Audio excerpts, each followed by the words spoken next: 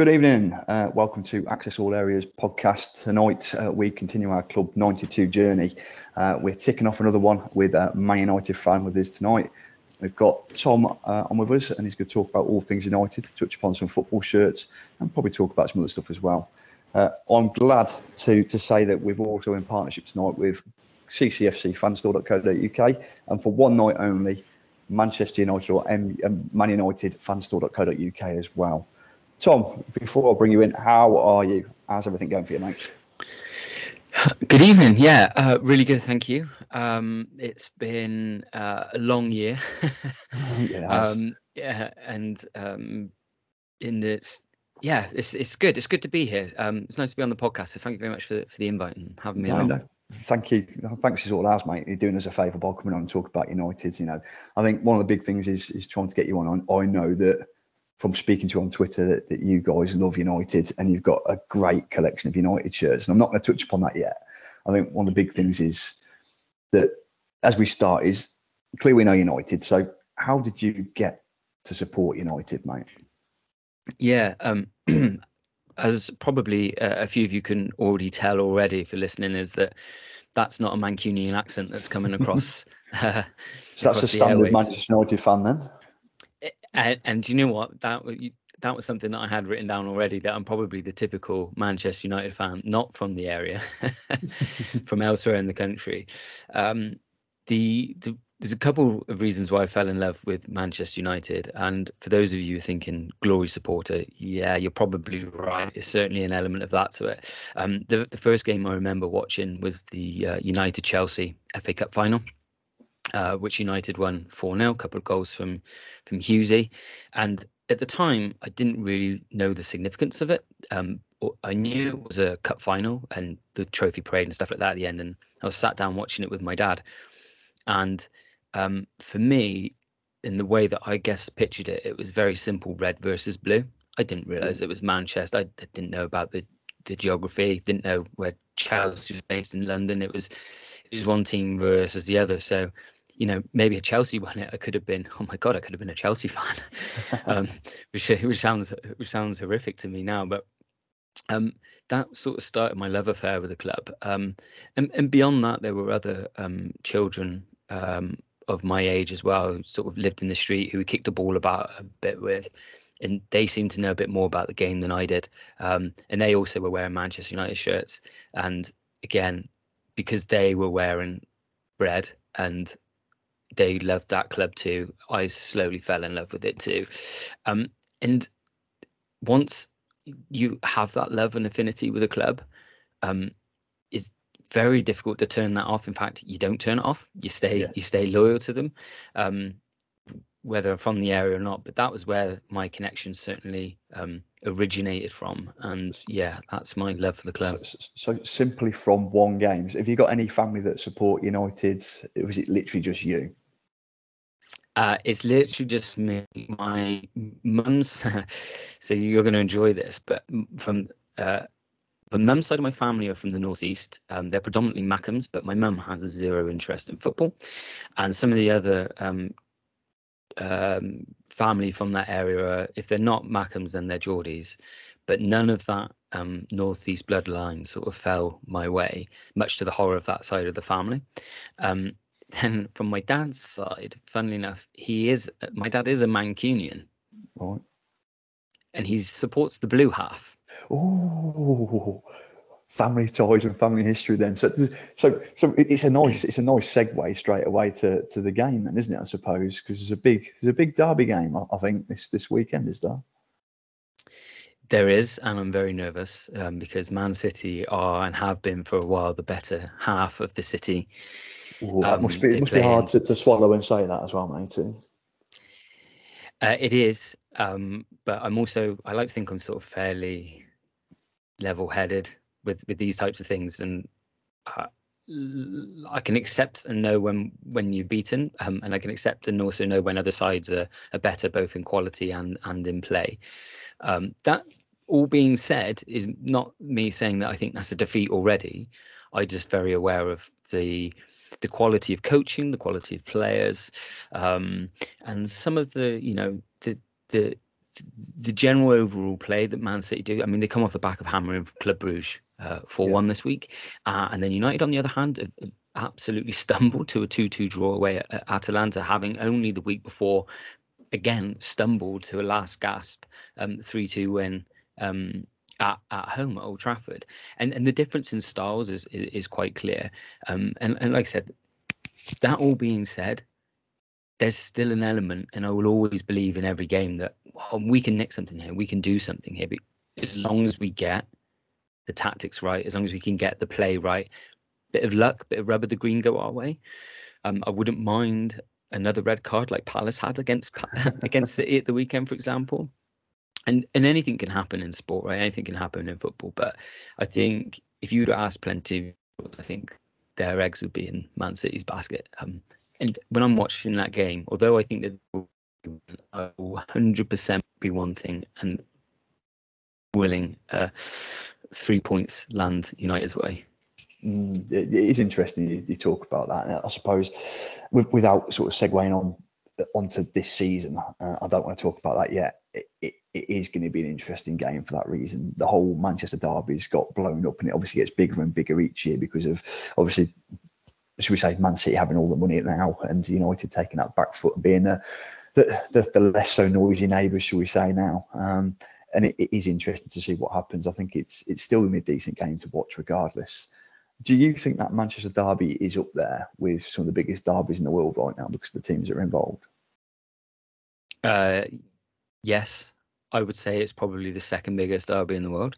I'd say the first one was Liverpool, Manchester United. Ooh. It's interesting you say that, because whilst there's a big friction there and they don't like each other, I still wouldn't class that as a big derby. But that's just me. That's my prerogative of saying that. I think derbies really should be city to city. Like, from a commentary fan perspective, I always get hounded for this. We've got no bloody derbies. That's why. Everybody goes, oh, Villa, we don't play Villa, and Villa don't like us and they don't really care about us because they've got Birmingham and there's nobody else. But when I see United, I always think it's United City, it's not United Liverpool, because Liverpool have got Everton. It's one of those, isn't it, I suppose? Yeah, of course. And and actually, when you look about derbies around the world, and you got sort of like, you have your Real Madrids and Barcelona's, they're not really, that's not, again, not a derby per se, because they're not in the same city, but it's seen in that same magnitude. River Boca, another one, for example. So, but then, the flip side of it is you get like the Glaswegian derbies, who Celtic and Rangers, that's the same city, two clubs in Scotland, that's similar magnitude. It's tasty. Milan, another great one. Roma Lazio, another one. They're and I love that. And actually, looking abroad and looking at those different nations across the world, because we're so neutral when we view those games, we can fully take them in and enjoy the spectacle and sort of not have those nerves and stuff. But then when it is your club, those added nerves, the added occasion, the fear that you might lose points, the elation when you do win those points, those emotions, they can't be rivaled with when it's your own team that's going head to head in one of those derby games. I'd love to agree with you and say, yeah, you're totally right, but I don't think I've ever been there with Cov, and it's always going to be that funny situation that we just haven't got that. And I just take the emotion that if we play a big game and win it, it can only feel like that, but more you feel it because it's going to be a big rival. But yeah, I just haven't got it, to be honest. I'm going to rewind back a little bit. You said your old man was a Man City fan. Yes. Why are you not a Man City fan? At this point, I'd love to hand over to my dad and let him explain, because it sort of defies my own logic. So I've got two daughters, and I'm starting to introduce both of those to football. Yeah. And my eldest one I take along to coaching sessions on a Saturday morning. Now, I've already decked her out in United shirts, and there will probably be more to follow as long as well with England kits. So I'm already firmly planting the seeds that she's going to be a United fan in the house. Yeah. And I do wonder why my dad didn't do something similar, but I think he'd been a season ticket holder at Main Road for about 3 years when he was younger. Used to go along with his brothers. Okay. I think he'd fallen out of love with the game a little bit, and it started to sort of be more of a fan of rugby in the 80s and the 90s. And he started to rekindle his love for football in the 90s when I started to get back into football. Okay. But by then, I think, in having played a lot of football in the streets with the kids in my area, and having watched that cup final and having already started my affinity with United, my dad never saw or seized the opportunity to go through. That passage of rights did not happen. That being said, my dad and I have shared some nice footballing moments. So in '99, clearly the treble was the standout moment for me and as a United fan. But that summer was also the summer when Man City went up in the playoffs in dramatic fashion against Gillingham. Now, my dad watched a lot of the United games with me. He used to like sit down with me and watch a little bit, but he was never like that glued to it. He'd always get up and maybe make a cup of tea or whatever. Like he was never a United fan, so I didn't expect it, and that's fine. But Dad had another fellow City supporter in the area, and then we'd gone over to that particular house to watch the playoff final.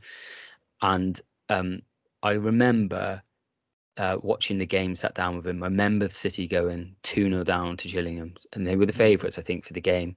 And then I remember City getting a goal back, and then I remember getting them an equaliser. And I remember my dad celebrating. And I'm not going to lie, I celebrated too because I was with my dad. I was about 12, 13 years old.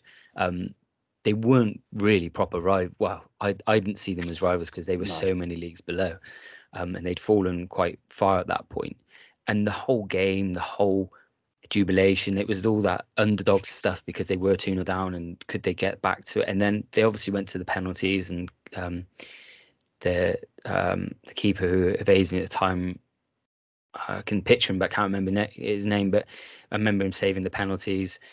I remember. Is that the City keeper? Was it Weaver? Was it Nicky Weaver? Spot on. Yes, excellent memory. I can remember his blonde locks. Remember him running away. But yeah, I remember all of that, and I remember celebrating with my dad, which is absurd because I wouldn't celebrate a single City goal now. But at the time, and I hold that memory. I cherish that memory because that was a nice time, and it was a great summer. I don't blame him on that at all. I don't think anybody's going to point a finger at, oh, he's not a true United fan because he's celebrated the City. You can put that into context and think, okay, you know what? With the situation, the age you were, I've got no doubt I'd have done the same thing regardless. You know, differences with me, and I look at it as this passage of rights again, is my dad's a City fan, Cov City, that is, not Man City. Let's talk about the real Sky Blues here.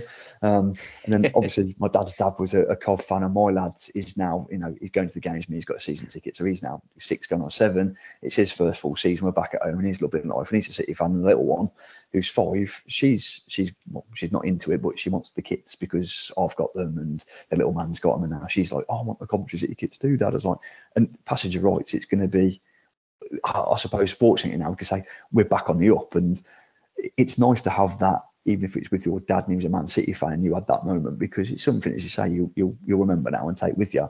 I'm sure he probably didn't sit and celebrate the United treble moment with you, though. Probably, you know, it's just not really a case of like, yeah, let's celebrate that. He's probably very much frown at that moment. Yeah, exactly. Very different. We've talked about that earliest memories of supporting the club in terms of that cup final. What other memories have you got from supporting United? Can you remember your first game that you attended at any point, whether it's home or away, and what that felt like? Yeah, definitely. And I suppose there might be a bit of trepidation. Anyone listening thinking, is he a classic armchair fan that's never been to Old Trafford? Well, I can put that rumour to bed and say I have been a few times. Unfortunately, never been a season ticket holder, though I'd love to, but the distance is a little far. But one of the first games I went to was Sheffield Wednesday at home. We won 6-1. And again, for one of the first visits up to Old Trafford. So I'd visited Old Trafford before a couple of times. So Dad had taken me to do a couple of stadium tours and stuff, but we never quite found the time or the money to be able to go to a game. So we went up to that game, and that was the first game. And again, when it comes to watching live football, and your first spectacle, and I know you and I were talking earlier just in terms of like setting expectations, for me, that was amazing.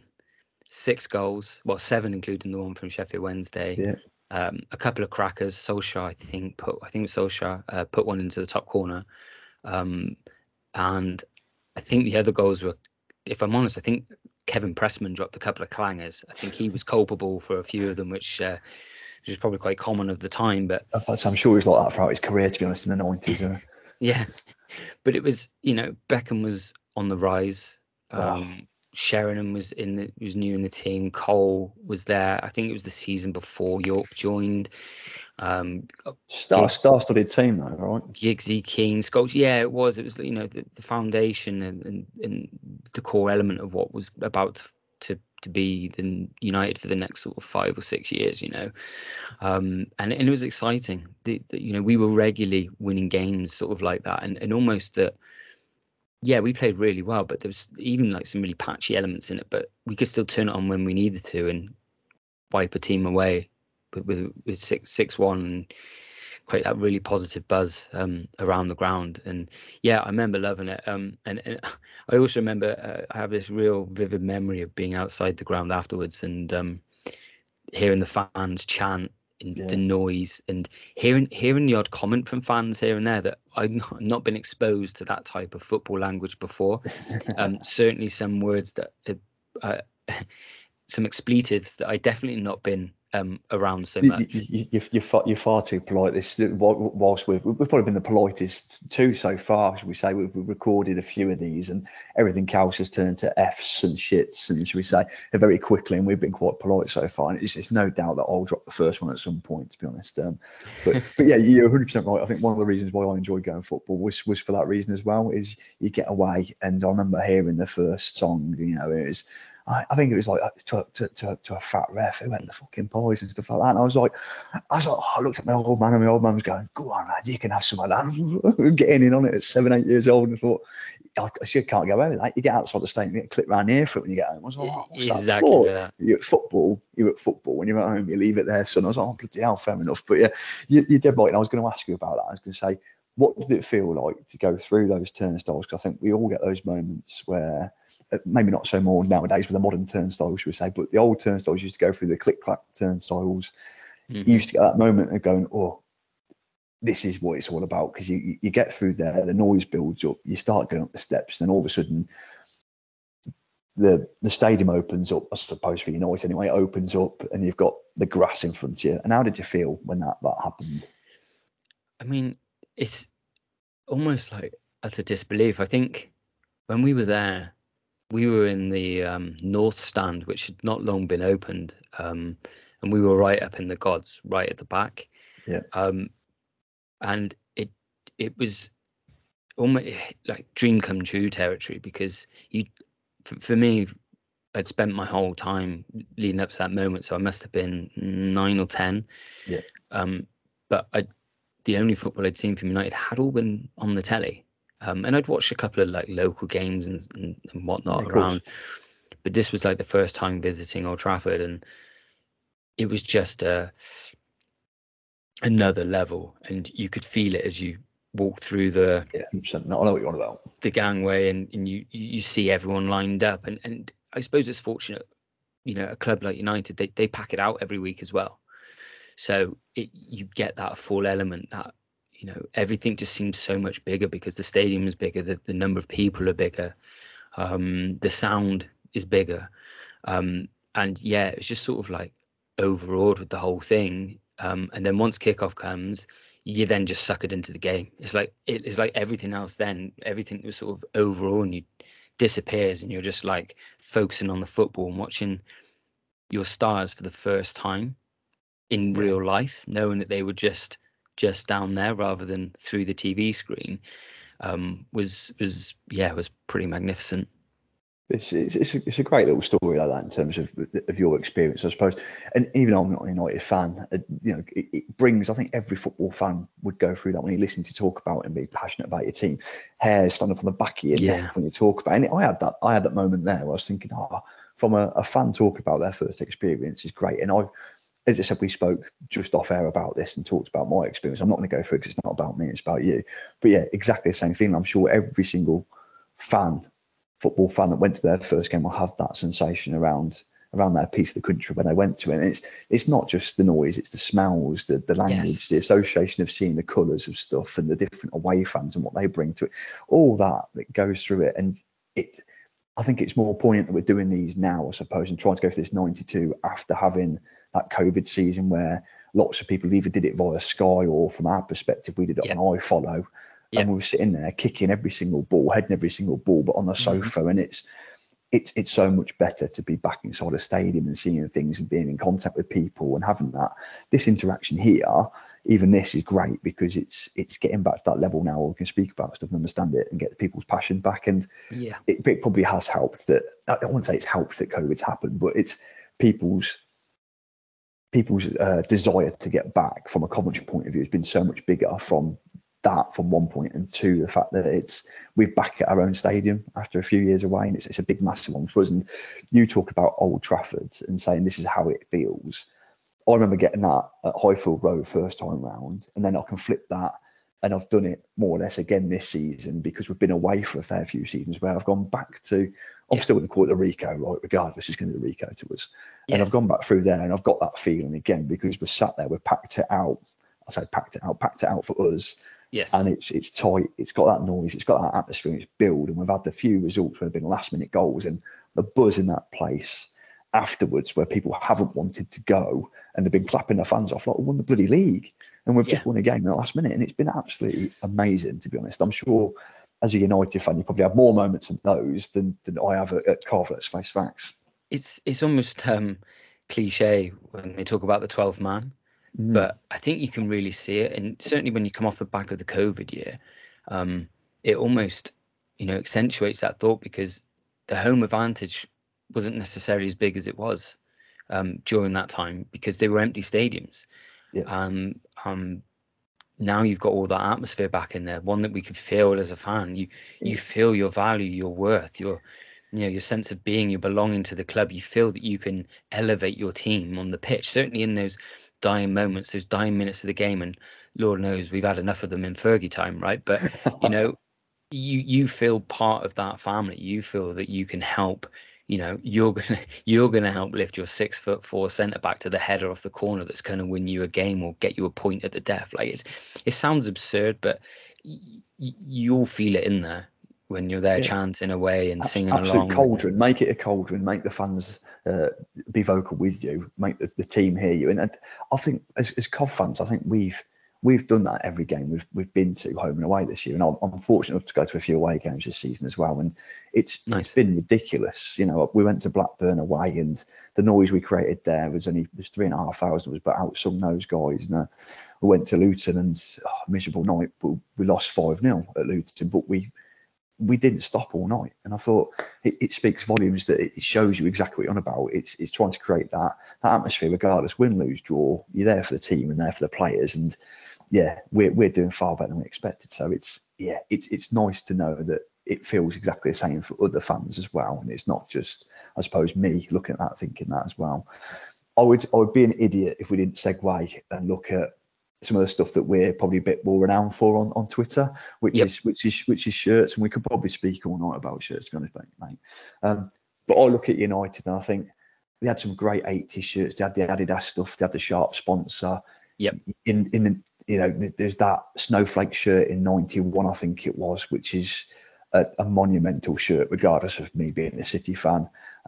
You move into the 90s to 2000s, you had the Umbro kits with Sharp and Vodafone on it, and again, you can picture these as United's, kits because they're so vivid. Regardless of who you support, you can picture these quite easily. Yep. You go to early 2000s. You move to Nike until late 2015, is it something like that? Around that time, yeah. And then you're back with Adidas now, and you've sort of gone full circle. And there's some replica shirts that are coming out now. I suppose is it the third shirt? Is it the away shirt? You have to kind of correct me on this, but it's more or less an imitation of that snowflake shirt, and that's sort of back this season, isn't it? Yes. Out of all those shirts, I'm not going to ask you for your favourite right now. Out of all those shirts, which one was your first shirt that you owned, matey? First shirt that I owned was the was the black 93-95 shirt. So the classic I know which one yellow it is straight shark away, account, yeah. and was exactly, and it's the sometimes affectionately known as the Kung Fu Cantona kit. Yes. Yeah. Very very iconic for that terrible moment back in the 90s. And funnily enough, this year's third shirt is loosely modelled on it. I say loosely because this year's third shirt is probably a lot more bluer Yeah. than it was from before, but you can certainly see where it's taken from. And some I fans didn't into know that it. was modelled on that one, to be honest, mate. I must admit. So me speaking to you, it's the first time that you've either, whether you put it out on Twitter and I've just ignored it, mate, because it's a Man United coming out, I thought, hey, it's about Man United again, or it's just a case I've just completely just cast it out of my mind. But I've picked up on the snowflake shirt and I've not picked up on that black one at all to think it's anything like it. He's going down to pick it up here. Look, he's clearly can have it in hand. I'm aware that it's a podcast. So nobody can see what he's doing, but he's just dropped down to pick a shirt up. So I'm guessing he's gonna pull this up for me so I can see it. That's the third shirt there. So I'm holding up the blue third one, and you can see the notes of the yellow in the stripes on the shoulder, and the black that sort of sits on the cuffs. And overall, it's a very blue shirt. Yeah, and this is what I mean when you say it's a sort of loose replica of that. I'm trying to understand how, other than the yellow. Oh, 100% right. And you're not the only one who sits in that camp. And rather than it being, I guess sometimes you see like direct copies or sort of modeled very closely too. I think it's more derived from the color palette. So if I was just to try to hold up like a bundle of the shirt together as opposed to any specific of the design. So that little V bit, is it? Where is and that's obviously the blue. I can get that. Yeah, I can understand where it's coming from. And you can start to see somewhere, where some of the colors come from. Certainly, if you like compare the cuffs, for example, up with the I understand. You can see the color palette. The loose color palette and the colorways that are used. Yeah, certainly you can probably say there is some similarities there. But the blue on it, and I look at United. United have had a fair few blue shirts over the years. Is that something that United are a little bit? I don't know. Should we say tetchy with using blue because of the cinnamon with City, or is it a case it doesn't bother you? Not at all. The blue that we use, and we have done for many years, decades, but it's quite a royal blue. It's quite deep and it's far away from sky blue. That would be sort of similar to saying like, is your Coventry blue the same as Birmingham City's blue? And you'd be like, get out of here. We've used notes of dark blue in our kits over the years, to be honest. And well, actually, that's a fair comment. Just doesn't really bother me if we use it, to be honest, because again, Birmingham don't give two shits about us, and we don't give two shits about them. So it's understandable then. But yeah, of course, so there's not that worry about the blue. Certainly not from my side. And anyway, it's loosely connected. But to bring it back, like the 93, 95, that was the first shirt. I remember my I think my mum and dad got it for me for a birthday or Christmas. I wore it to death, like as most kids do with their shirts. And then I sadly grew out of it, which is fine because that happens. And the more sad thing about it was that my mum then gave it away to one of my mum's friends as like a hand-me-down. To be fair, at the time I was devastated, but I think I also understood that it was going to someone else and it was getting more life out of it. However, with all of the other shirts that I then grew out of, I made a point and I didn't let my mum near them, and I kept them and held them away. So although I was understanding, I was then not understanding enough to then let her have any others. And it was actually this year that my mum decided to, for my birthday, which was a couple months ago, buy me the black kit from original as to make it up, because she would always say that I'm trying to make up for lost amends here because you always remind me of how I gave away the first kit, and I felt mum guilt ever since. And my mum, bless her, she doesn't know how to buy a proper football shirt, so unfortunately he'd ended up buying a fake, which is so awful. But the thought was there, right? But the thought was there, and it's whilst we all hate fakes, let's put that on the line straight away. There's the thought of her buying that and trying to go out and source that herself, and the thought that's gone into that is amazing, and the fact she's gone out and done it, your heart sort of breaks when you look at it and think, Please tell me you didn't tell her it was a fake, and you stuck it on at least once and said, "Oh, it's great, thanks a lot." Yeah, I mean, the funny enough is that it was only about a month prior that I'd actually got my hands on an original.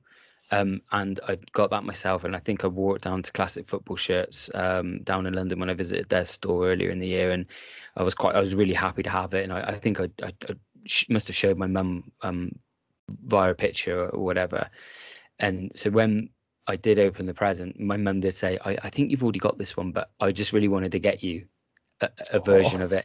And yeah, I didn't break it her heart. And to be honest, I'm not sure she would know or care whether it was fake or not.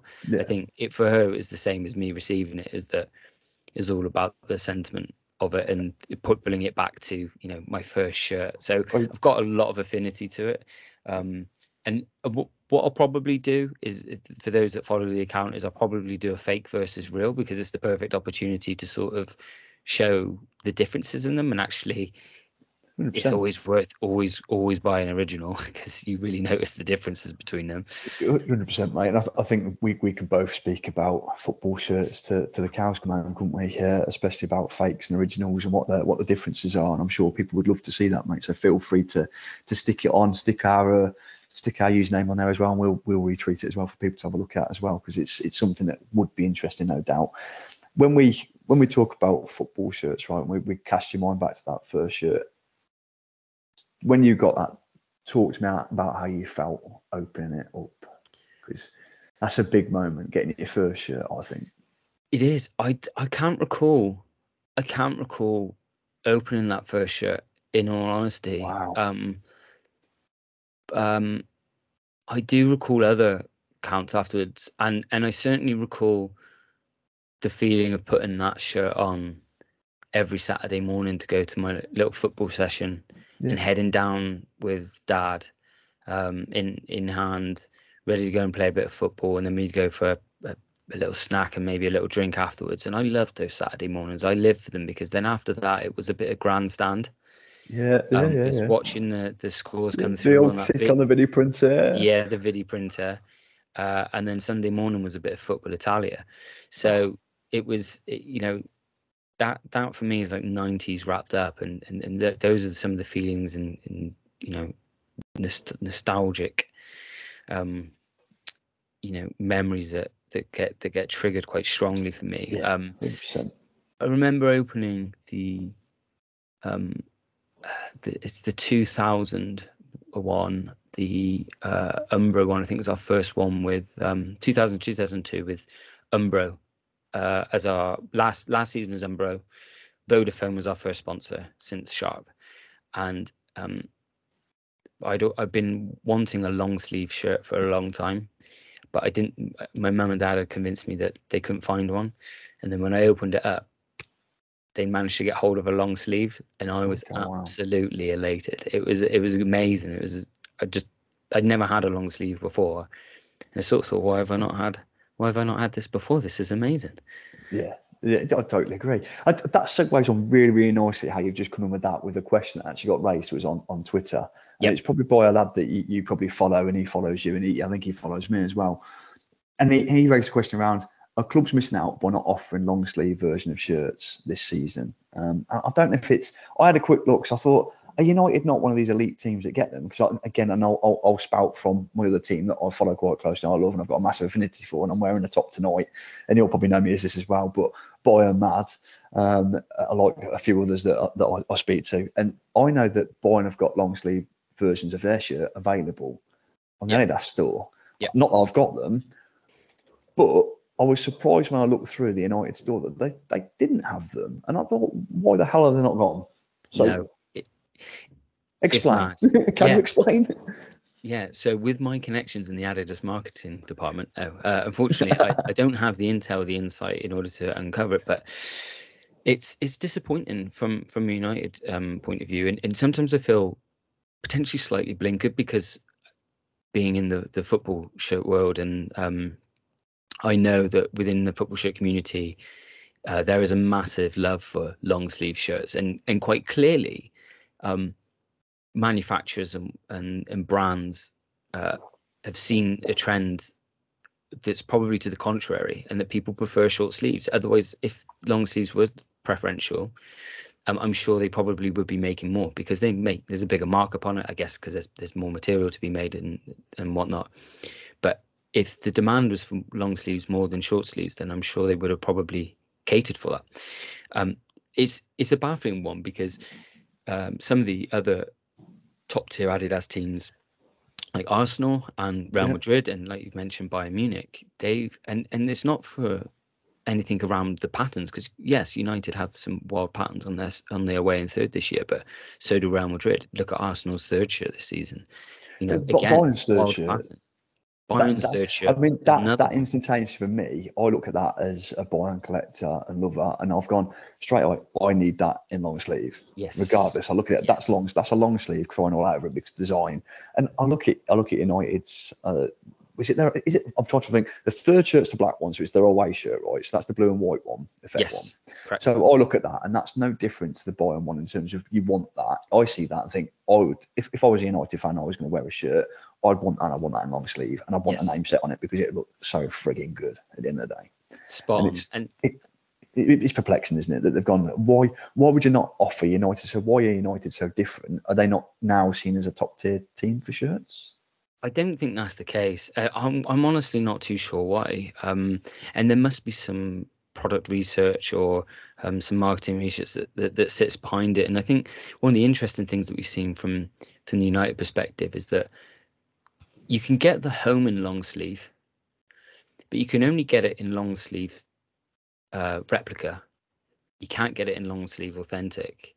And when Ronaldo and Rafael Varane turned up, they loved playing in long sleeves, but they had to play in short sleeves at first in the authentics. And so clearly Adidas have gone away and then made them the authentic version, so the player spec ready ones in long sleeves for them. So you're thinking, well, if you're making it for them, just make it for everybody else. Because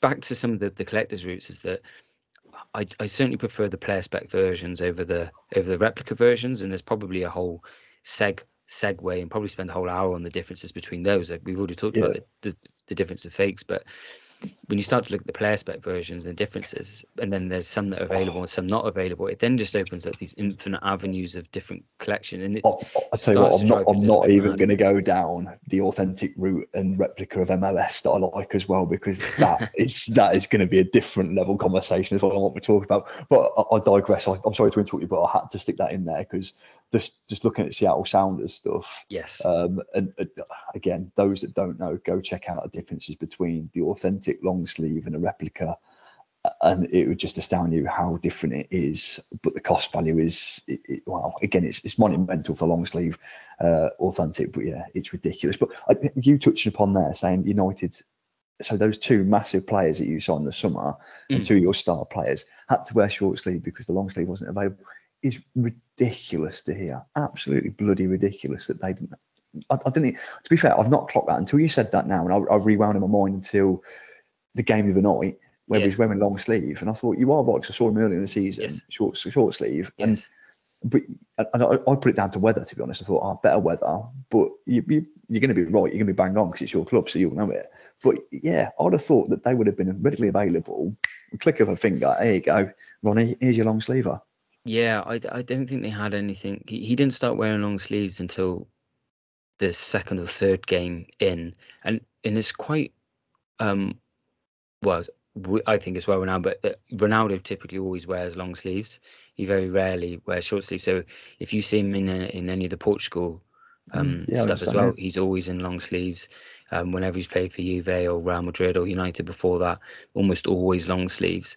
And I think when he joined, he was almost thrust straight into the first team. That I just don't think the kit was turned around in that quick enough time, even for the great man himself. And he's such a, not only is he obviously such a great player and clearly like one of the best we've got already instantly back in our team, given his goal contribution, but he's obviously got that marketing off-field prowess as well that comes with it.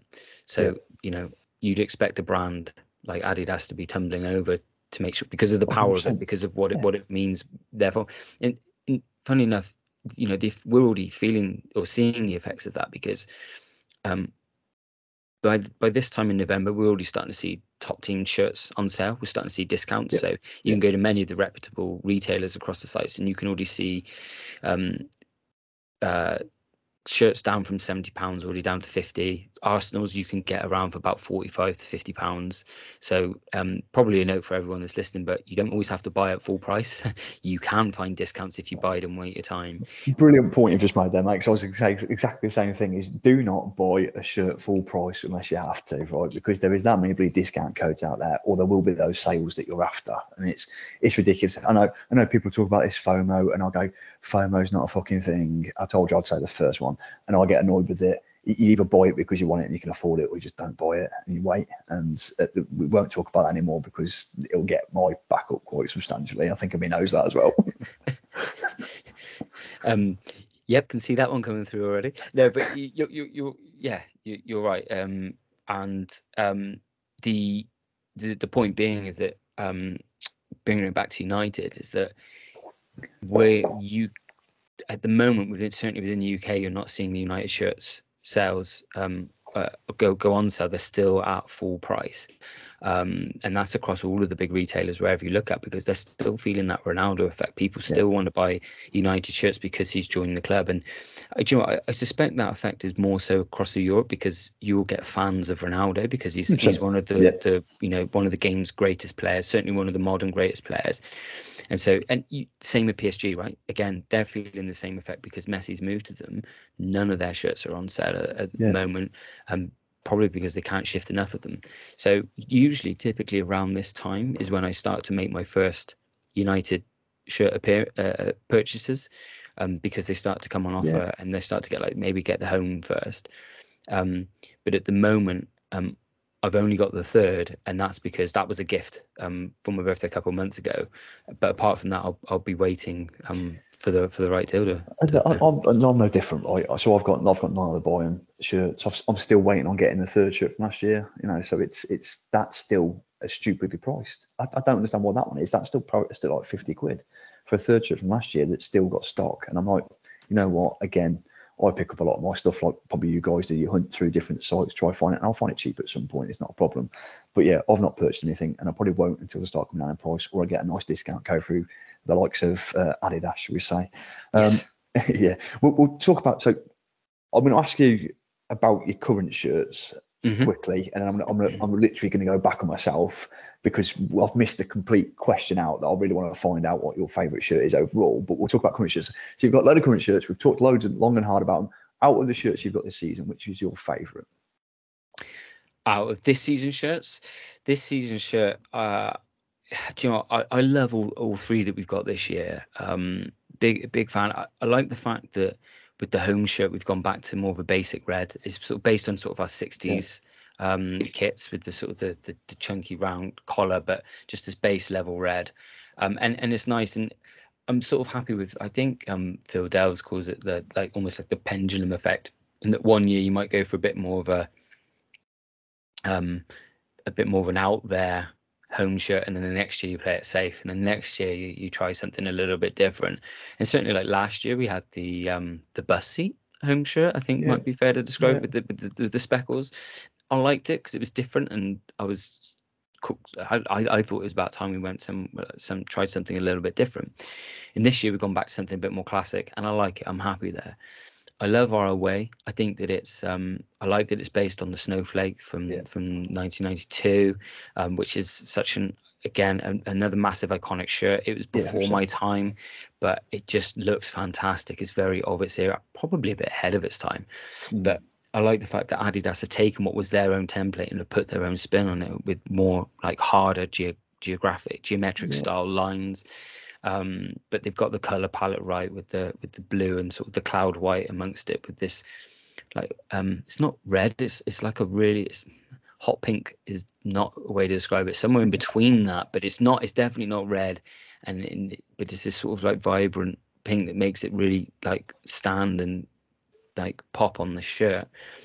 And then there's the third, which we've already talked about, and because it's loosely based on the 93 95 and my close affinity with that particular shirt, given it was my first, for me that just adds up. Like, I think this is probably my favorite trio in a long time, I'd say if they're not really all solid. time. Yeah, they're really, really solid shirts. I mean, I want to sort of go back to the classic United home as we talked about it, and some people might look at that and think simple, right? And Hmm. I think this is where my talk of Bayern comes into it, because obviously it's a red shirt, and people go, "Oh, red shirts," and Bayern always get it right. They always get, "You've got boring home shirts." I totally disagree with you. I totally disagree. Every Bayern shirt that's been a home shirt, it's been classic. It's either been simple, it's been a little bit more edgy. Yeah. And you look at some of them and think classic. Sometimes if it's just red, it's just red, but it can be classic and done well. And I look at United shirt this year and I go, you know what? It is a nice shirt regardless, and it is probably better in long sleeve than in short sleeve. And I would say that the two of the three kits, two of them should be really well done in long sleeve, and they need to be done in long sleeve. And the other one is a black one. That is probably a short sleeve shirt for me. But you're right. I look at United shirts and I think, when have they had such a strong trio of shirts? I'm struggling to think of them as well. You're probably going to go, this is the next three that I could think of, but I'm struggling. I'm struggling for a long period of time thinking there's nothing there. I'm looking, I could probably delve back through and think there's nothing of the Nike era that comes to mind. And the only two that I could probably challenge it is probably based on templates, the Total 90 template stuff that I actually like. But again, as a trio, did you have a third shirt that year? If it was me, it was probably a different colour. I can't think of it. Yeah, we did back like in '04. There was a blue shirt. Yes, yeah, We had one of those, and it was in that era from about like 20 years ago, that 15, 20 years ago, that was the type of era where you'd have a home and away, and then the next year your away would become your third.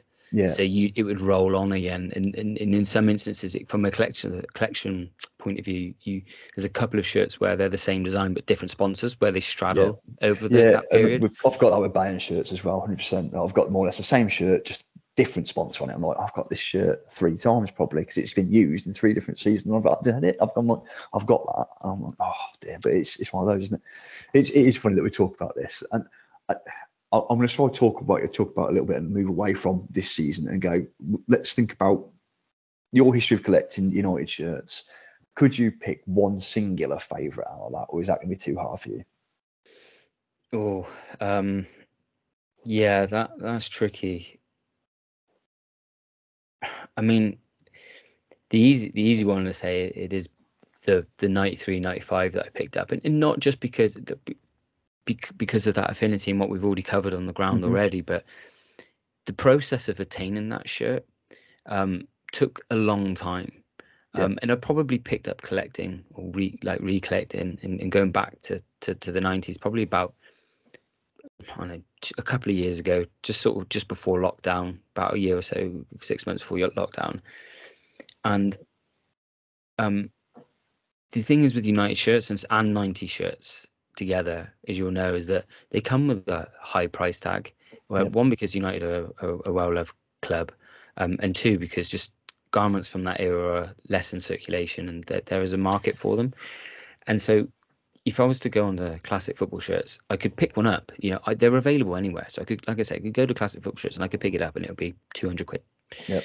and easily pick one up. But I ain't got that type of money to throw about. So for me, it was about the process, about the chase, about trying to find the right deal at the right time from someone that's willing to part at the right money that I'm willing to spend. And I managed to find it at a very reasonable price, like a fraction of 200 from another United fan who was just happened to get rid of some of his 90s stuff and just, Wow. and he was happy to let it go with that plus the 96, 97 blue one. And yeah, combined, I think the two of them were around about the 100 mark, which for me, Wow, that's amazing. yeah, was amazing. And again, it was nice to buy it from another United fan. I know that he didn't just buy it to sell it on. He Yeah. had it because he loved the club, because he loved those shirts. He just got to that point or that time and he was like, I don't need them anymore, or I think he was moving or whatever it was. So it was nice. It felt like they're going from one place to another, but it's all about the process and stuff like that for me. And so that sort of, I totally get you with that, right? There's other people out there that be listening to this thinking, I don't get what he's on about, but I totally get you. I've been there with Cov stuff, I've been there with buying stuff. It's chasing down those little obscure ones that you can't find. I know I'm still itching to get a parcel that's coming on its way to me from Poland. it's a 2010 Bayern Munich shirt. And everybody thinking, oh God, that's nothing special. You're right, it's not a special shirt at all. But the fact that I've not been able to get it since, I don't know, probably for the last 4 years, has been ridiculously hard for me to track it down. I've now got it in its way, and I'm now itching to get it because it's that one that basically, from a Bayern perspective, it's got a sponsor on it. You go outside, the wind blows it, and it blows the sponsor off. So you cannot find it for love or the money anywhere with sponsor intact. And I stumbled across it the other day, and I was like, I'm just buying it. I'm like, fuck this, I'm having that. And hearing the stories like that from the collectors and people that love their team is great, because you've got what you wanted. And it's, that whole process of trying to find it, track it down, get a price you want. It's nice that you've had it from, I would say, United fan that's passed it on to, again, it's one of those feel good factors that, and I look at it from a point of view, we go right back to the beginning when you talked about your shirt. Yes, your mum gave your shirt away to somebody else that's going to love it. Yes, you bought this one and paid for it. But again, the same feeling is going to be passed down to you. You're going to get a massive amount of gratitude out of this. And now you wear it with pride, no doubt, and love it. So, yeah, I understand completely. And I can understand why that would be the favourite shirt. It makes total sense, mate, to be honest. Yeah, of course. And a close second is the white away one that we wore in 98, 99. And again, I think there's another Sharp View Cam one. I'm sure it is. I'll look just to verify. Yes, it was Sharp View Cam in red. Had the black stripe, red stripe. And again, it's iconic for me because it comes from the great season when we won the treble. And shirts are synonymous with those moments, right? When you win stuff or totally key moments, big games, that's when you start to remember them. And that one, the big game for me was the Arsenal Cup semi-final. Yeah, no way you're going with that. Yeah, and to be fair, you talked about that. You know what? Goosebumps up my arms. I'm not a United fan, but it's one of those moments where you think, as a football fan, you know it, and instantaneously you can click your fingers and think, it doesn't matter where you were, you know about that moment, and you can say that's the goal, and people that have that area will go, yeah, I know that straight away. I know that goal. I know what happens. I know the celebration. Yeah, exactly that. And the way that he picks up the ball is I think it's from in his own half, if not it's very deep in the Arsenal half. And he glides past one, glides past another. I think he's got Keown twisting this way and that way. And then he hammers the ball with his left foot in that top corner. That elation. And the whole game was like, it was toe to toe. Like Arsenal were one of our big rivals at the time. And they were for a number of years, all the way from mid-90s to, right up to 2010s ish. And yeah, it had everything on the line. And we had a penalty and a penalty save from Schmeichel, and then that goal just typified it. And for me, it becomes iconic and becomes cherished and loved in my collection. What I would love to have is the long sleeve version of it, because I'm sure Giggsy wore the long sleeve version of it that night. That would be fantastic. I'm sure Giggsy was stuck in his arm as you're celebrating. That's it. You can imagine it. I can imagine him doing it, and waving it around his head. Yeah, and I totally understand that spot where it's up there. I'm gonna, as much as I like speaking about shirts, I'm going to have to move away from it. Else we'll be here all night stuck on the same thing, right? And I think it's probably wise we do. I'm going to move on to this season, right? This season's been, what should we say, an indifferent start. Probably the best way of putting it, rather than saying it's a shit start. So I think, where are you? The fifth in the league at the moment. I think won 5, drawn 2, lost 3. I think off the top of my head. Lost to Villa, Leicester. Do I dare say Liverpool? And do it very quietly in case you start I think shouting. No. There's I've got quite a blackout in the back end of October. I'm not really sure what happened, if I'm honest. And then again, so what's going on this season, mate? What were your expectations before you started the season, considering you signed the like of Sancho, Varane, Ronaldo? And then you've got all those attacking fair players that you already had. You've got Rashford, you've got Martial, you've got Greenwood. I'm going to miss somebody out, no doubt. You've got Pogba, you've got Maguire, you've got De Gea, you've got all those players. So I'm just going to go, what did you expect? Because I'm not a United fan. I expected more. Yes, yeah, sure. No, look, we've got a fantastic squad. We've got some incredible players. We've had probably one of the best transfer windows that we've had in a long time. It's funny listening to some pundits or other critics, even just friends down the pub, who say, is it the Ronaldo effect? Has he, is he because you've brought him in, you're now having to force him in your team, and that's affecting the way you play. For me, I don't think that's the case. I think that if you replace Dan James with Cristiano Ronaldo in any team, that's a massive enhancement. No matter it's a no-brainer, that one, right? Yeah, of course it is, right? And Joe, I like Dan James. I'm sad it didn't work out. I think actually there was a bit too much. He ended up having a great start for us in the first couple of months, and I think that almost falsely put his expectations through the roof. I think that he was always trying to be at a level that he wanted to be at a level that he wasn't quite there at, and I think probably pressurized himself too much. And that's what comes with playing with a big club, right? Some players can handle it, some can't. Unfortunately, it didn't work out. I think he will end up being a fantastic player. It's just now isn't the right time. I think maybe a few years down the line. Back to this season, yeah, we've got a fantastic squad. Did I think we were good enough to win the title this year? Not quite. Reason being is that I still don't think, even with all the new players and stuff, there's still an element of unknown, how some of them would gel, how we would go through. And there's still an element of looking at some of the games and the fixtures and how we played last year. There was still a lot left to be desired from some of those games, and certainly a lot of room for improvement. You look at the likes of Liverpool, Man City, and the style they're playing, and the way they play consistently well. And Liverpool, I think, had a bit of a blip last year where a few other games aside, like when they got tanked by Villa, but they were drawing some games where actually they're, and the stats backed it up, that they were actually playing pretty well. They just weren't putting the ball in the back of the net. And that's the biggest stat that matters when it comes to winning football games. It was only going to take a couple of things to click for them to get back into form. Van Dijk coming back, huge. Salah now like back into proper decent form and beyond, absolutely elevated. And just those couple of things is all they needed. I feel that United need many things to help them on their way. One of those is players and squad, and with that comes that great expectation. But like I said, I still think those teams are there. I also think that Chelsea with Tuchel, who's clearly a great coach, helped mastermind and win the Champions League final within his first few months, helped settle a squad that, you know, at the end of that season, Lampard had that team, they looked bang average. Tuchel pretty much had the same squad and made them look like world beaters. And that's the difference that the coach can make. Now, moving into this year, I definitely thought we would be doing better than what we were. I think we should be beating teams like Southampton. We should be beating teams like Villa.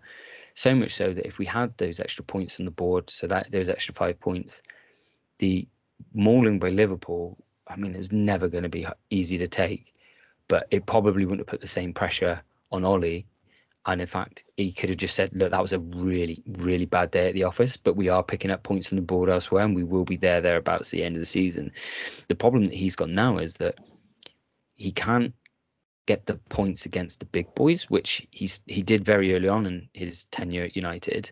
He was great against the big six. But now he's not getting that rub of the green. And neither is he picking up the points against elsewhere in the table where the likes of Liverpool and Man City will. And that's where, over the course of the season, the biggest gaps will be. And if we carry on the way we are, we're going to look at ourselves in, again, probably falling outside of the top 4 if we're not careful. But yeah, realistically, I would hope that we could have been going for the top 2, top 3, outside chance of the title if things had landed well, like things had fallen right. But being realistic, I think that I was hoping it was more like a stepping stone for maybe the year after might have been the title push. Maybe 22, 23 might have been the title push year. But without having a good step this year, I think that makes that target even harder. Yeah. And you talked about Ollie in that. And yes. I'm going to ask a very blunt question. Is he the right man for United? I'm unsure. And I'm really torn on it because I want it to work out. And I always want to back my manager as best as possible because, you know, they're the guy that's in charge. You want to be able to believe him and back him. I do think there are some things that are highly questionable. And I also get the I suppose I'm not quite sure what the word is for it, but the fact that I'm sat here and never coached a Premier League football team in my life, but yet I seem to be an expert on his job, you know, That's think okay. that's every football fan, right? It is right. I suppose it comes with the territory. It'd be, and I work in marketing myself, but I could imagine someone criticizing a marketing plan that had never touched it before, and me thinking like, well, what do you know about marketing if you've been a postman all your life or a milkman? Like, but do you know what? Like, everyone's got an opinion. I It get you. counts for something, but they might not know the specifics. But do I think he's the right man for the job? I think in order to get us to the next level and to win trophies, I'm not sure he is. I think the evidence probably um, already exists in terms of us. We were in the Europa League final last year against Villarreal, and we didn't win that. And Yeah. we, again, on paper, stronger squad, and we should have won that game. But he was tactically outfought by Unai Emery, and Yeah. for us to lose on penalties, and it never really looked like that game was going to swing our way. It was a drab game, to be It honest. Let's was face not it. a cup final to remember. I watched it, and I just thought he's got the players that could go for it here and change the game. And if he just attacked, and he just sat there, and I think Scott McTominay was your best player that game, and that says something. I'm sure he was the best player on the park. And I thought, if he's the best player on the park, you've got issues. Yeah, and it wasn't because it was a defensive masterclass against a big team, and exactly. it was because the players who should have been making the names for themselves and lighting up the big stage weren't pulling out the stops or wouldn't be able to create it. And that's the thing, is that I think that potentially another coach might be able to get more out of the current squad that we've got. And like when we started talking about this season, it was all about, we do have one of the best current squads. It's come off the best transfer window. And in order to do that, you probably need a coach that's able to match them and to take them through. So, unfortunately, I don't think he's right, but I want it to work. And for every win that we get and that he pulls along and pulls out the bag as we go along this road, I keep hoping and thinking, is that the corner? Is that the moment? Can we turn it in? It's a tricky one because he can find pockets of form and he can get us on little runs, and he does seem to galvanize the squad at times. Yeah. But has he done it to the level where United should be? Debatably not yet. And not that he's ever hidden behind it, but you could have used it as an excuse. But when he first joined as well, you were able to say that it's not his squad. Wait till he brings in the players. Yeah. He's now 3 years in. We've made the changes that required. He's had the support that he needs. He's got plenty of high quality players at his disposal, many of whom would walk into lots of other Premier League clubs, top league clubs, even top tier clubs across the world, into the starting 11s. And you just have to expect a bit more, bit quicker football, bit more attacking, create more one-to-ones, create more big chances. The fact that we constantly go a goal down is surely detrimental to the play that we need, knowing that actually every single game we've got to score 2 or 3. We can't, it's not within our capabilities to, play badly and grind out a 1-0 win from time to time. We have to always fight back and do it dramatic. And it sometimes gets a little exhausting in that way, because you think, well, if you're going to score 2 or 3 goals, just don't concede the one at the first and just put them to the sword, make a statement. But yeah, it's and unfortunately it's not just conceding 1 goal, as we know, against Liverpool and Leicester, right? Yeah, and I think the big thing for me is, does he get backed in January in your mind? And if he does, who would you like to see him bring in? Great question. And I think what we probably miss is a really decent defensive midfielder, someone who sits in front of that back four, because we've brought in the defenders that we need. Like Varane is a huge signing. He's a class defender. I think him and Maguire are a great centre back pairing, and I think the more they play together, the better they'll become. We can't argue with the front line that we've got. There's pace, there's power, there's finishing, there's goals, and we've got it in depth. Like you've already mentioned, you got Sancho, Rashford, Greenwood, Ronaldo, Cavani, Bruno sat in the number 10 behind that. So you got 6 world-class players, quality players sat up there. And the weak link appears to be in that defensive midfield. And we always go with the McFred option. But I'd quite like to see one player command and own that role so that you can then have an 8 and a 10 in midfield rather than having like what feels like 2 defensive midfielders. So you don't have to compensate so much in the attack. Now, I think I would have really liked, and I'll probably do his name in just a bit, is it Camavinga or Camavinga? I know you're on about, yeah. The Real Madrid lad. But I wouldn't mind seeing someone like Bissouma. It seems a little bit in that role, but is it a step too much? I don't know. But you look at you're almost trying to find the next Kante, because that guy's a machine and he runs for days. He reads the play well. He recycles the ball incredibly well. He contributes a lot from all over the park, and even chips in with like 2 or 3 goals a season. And the fact that Leicester picked him up for next to nothing and he won the league, and then Chelsea picked him up for about 35 million, absolute steal, having just won the league, and then won the league with Chelsea the following season. Yeah, well, back to back, yeah.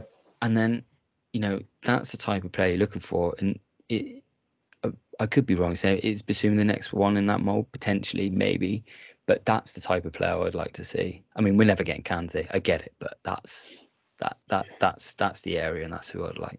I think it's a really great summary on your thoughts of the season. To be honest, let's see how it pans out. If he gets backed in January, here to stay for me. If he doesn't, then I think the writing's on the wall for Ollie. Yeah, there's also an element of alternatives and being a little bit realistic, because if you go and chop and change now, you have to look at the available candidates that are going to come in and be able to do the job, because otherwise it looks like a rudderless ship. And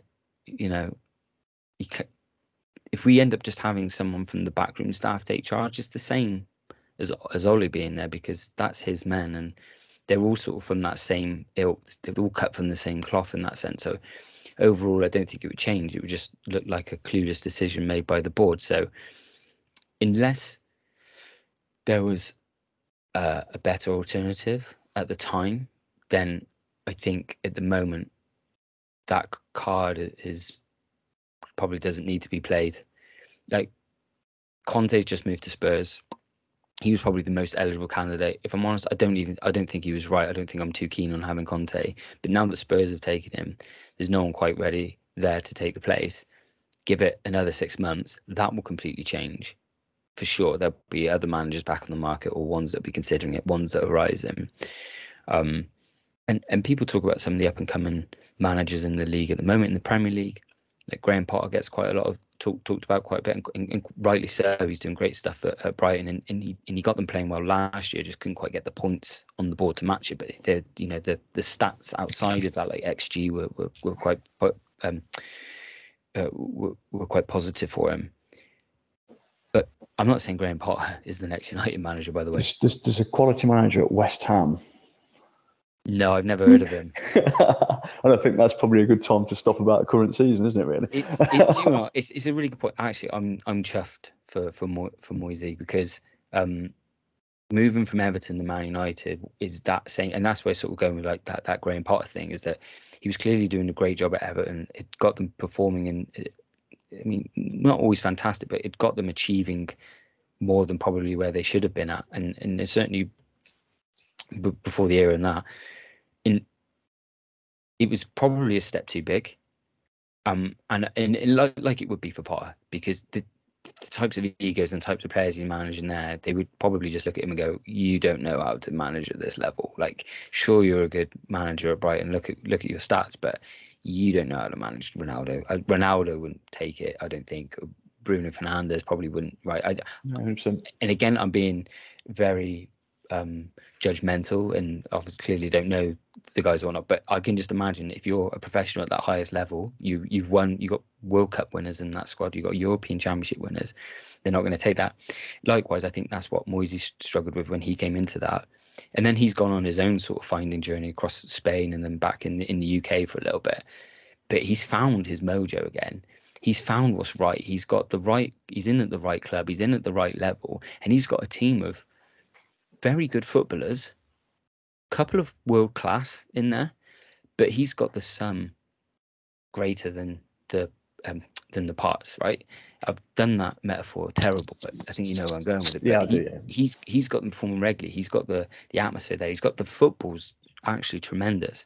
He's utilizing his best weapons, like his Declan Rice's, to its fullest extent. And by the way, a Declan Rice is what I wouldn't mind seeing. That's the mold that I'm talking about there. That's the perfect player. That's the ideal. Again, could Moyes take the step up? And I'm not saying he would come back, and I'm not saying we would want him back either. But could he step up to another tier, even if it was like a Liverpool, Arsenal, Chelsea, Spurs? I don't know. I think maybe he's the ceiling, his level is there, and good on him. Like he's doing wonders there, and yeah, fair play to him. So let's talk about happiest memory supporting Manchester United. There's going to be loads. Yeah, there's a lot, but an easy one for me is the 99 final. I remember you had to rub it in again, didn't you? Yeah, I did, but it's I remember the euphoria. It was a crap game. We were 1-0 down. Bayern were the better team that night. I remember Carsten Janker hitting the crossbar. Yeah. And then in a mad 2 minutes, and whenever I see that video clip, I know what's coming around. That's a proper, I got it now, hairs on the back of my neck, seeing that ball arrive in the box, Schmeichel just sort of in and around, which would have been, the proper fairy tale. Your keeper comes up and scores that moment. I imagine. But then Sharon scores, and then Solskjaer flicks it in, and just, pandemonium starts. Yeah, and Sami Kufur just devastated. And you were minutes away from a deserving European triumph. And somehow we stole it and snatched it at the end, but the ecstasy was unreal.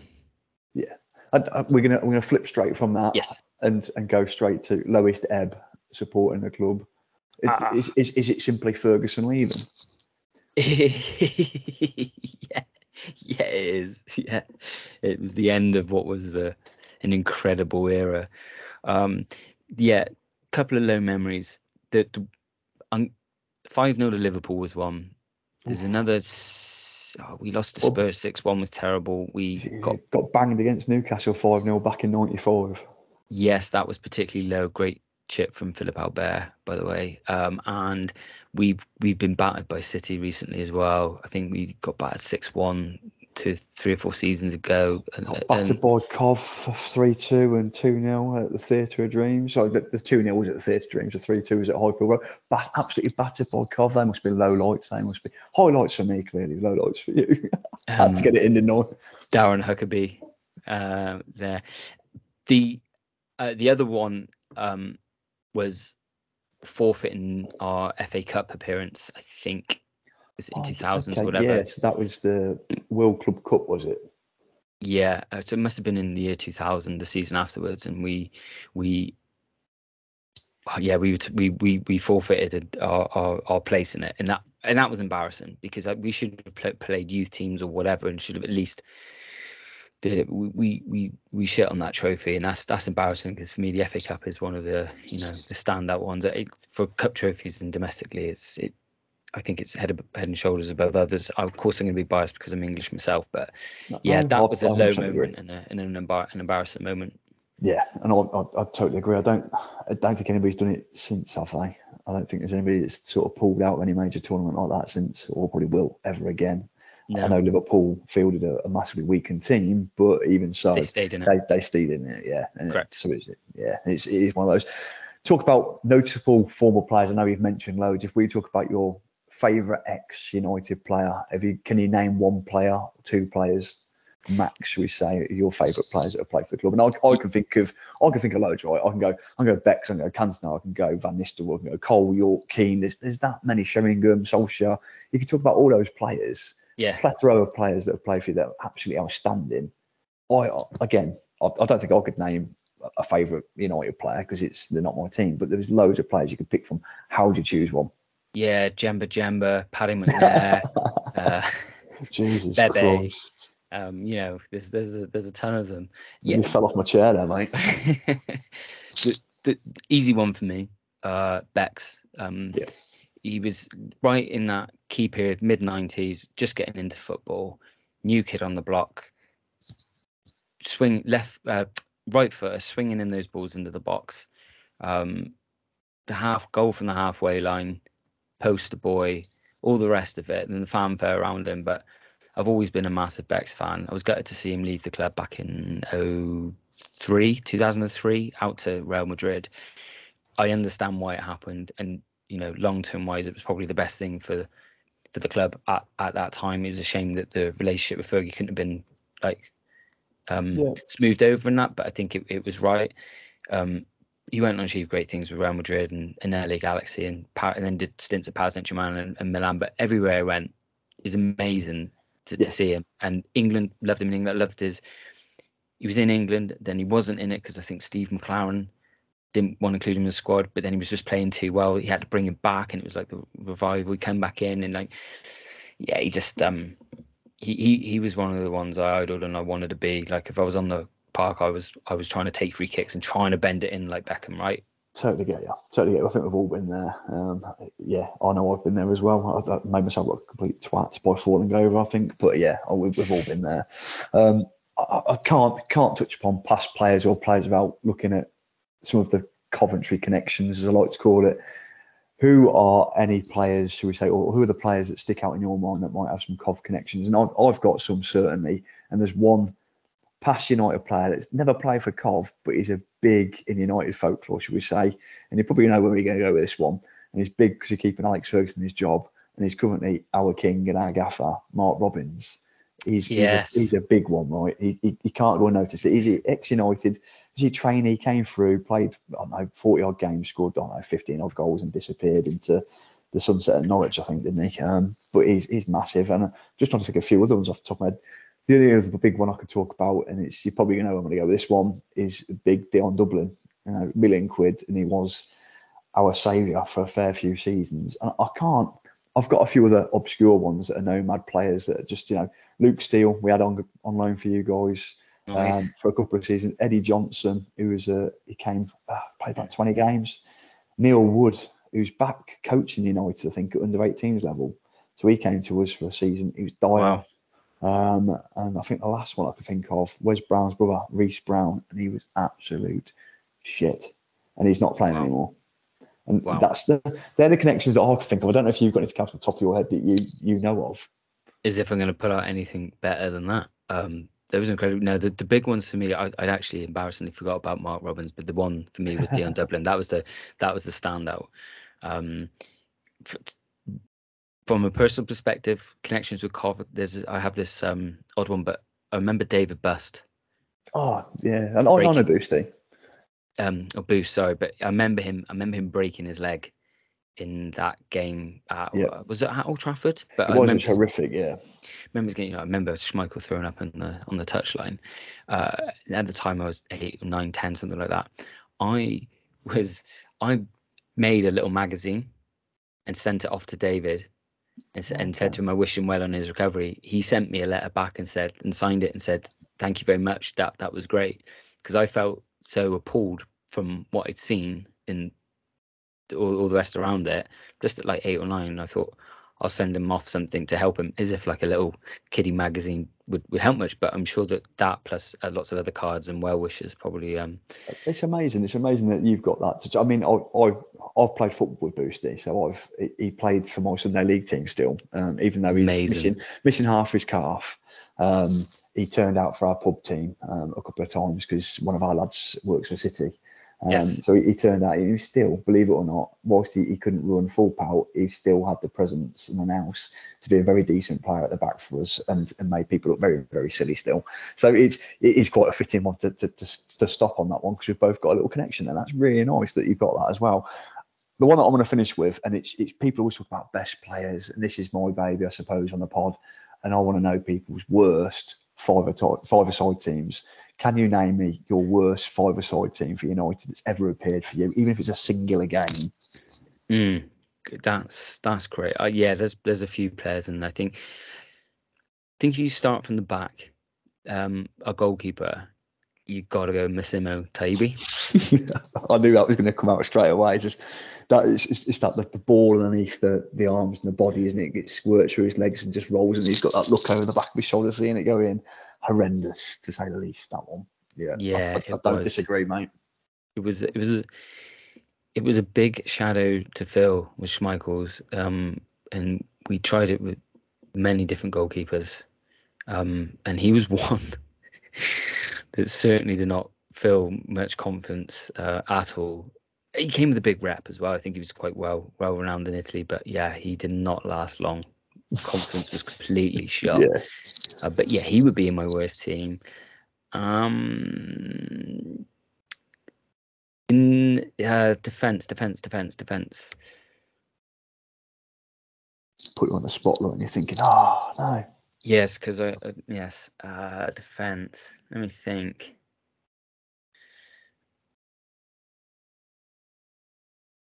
I think I don't know. I'm going to go a bit further forwards. I'm going to go with Bebe. Okay. Yeah. He was particularly poor for me. He signed under. I think he's one of Fergie's only signings that he never bothered to watch.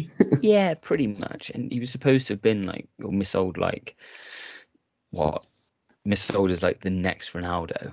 And he'd signed for like 8 to 10 million, and he barely played any games for the team he had played. And I feel a bit sorry for the young, but I think he's basically hauled around by an agent. And then some more, and then sold into us. And it was quite obvious quite early on that he was not particularly great. Joining him at that end of the field, I'm going to go more of a recent one, but Alexis Sanchez. Oh, yeah. Now, The thing is, Sanchez is a quality footballer, and he was brilliant at Barcelona, great at Udinese before that, very good at Arsenal until sort of the latter part. But when he came to us, he was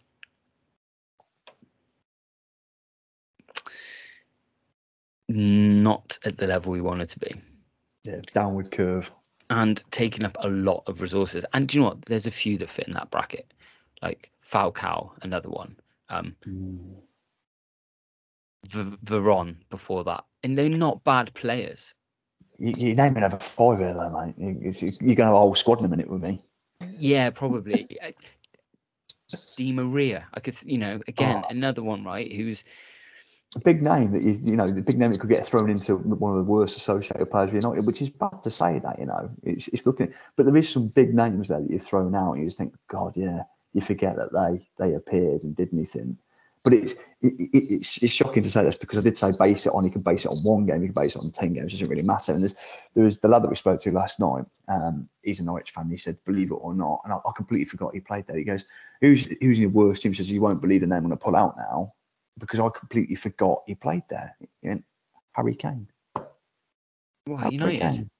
For Norwich City. Oh, Norwich City. Of course, Norwich City. No, but yeah, he did. He was on loan, yeah. Yeah, and it was like I could not remember that. And he was like, that's it. I was like, Jesus Christ. But yeah, you wouldn't expect it. But anyway, let's try to get back on track. So you've got Massimo in goal, you've got Bebe, you've got Sanchez, that's 3. You've got 2 left. Where have them 2 go in? Gonna go with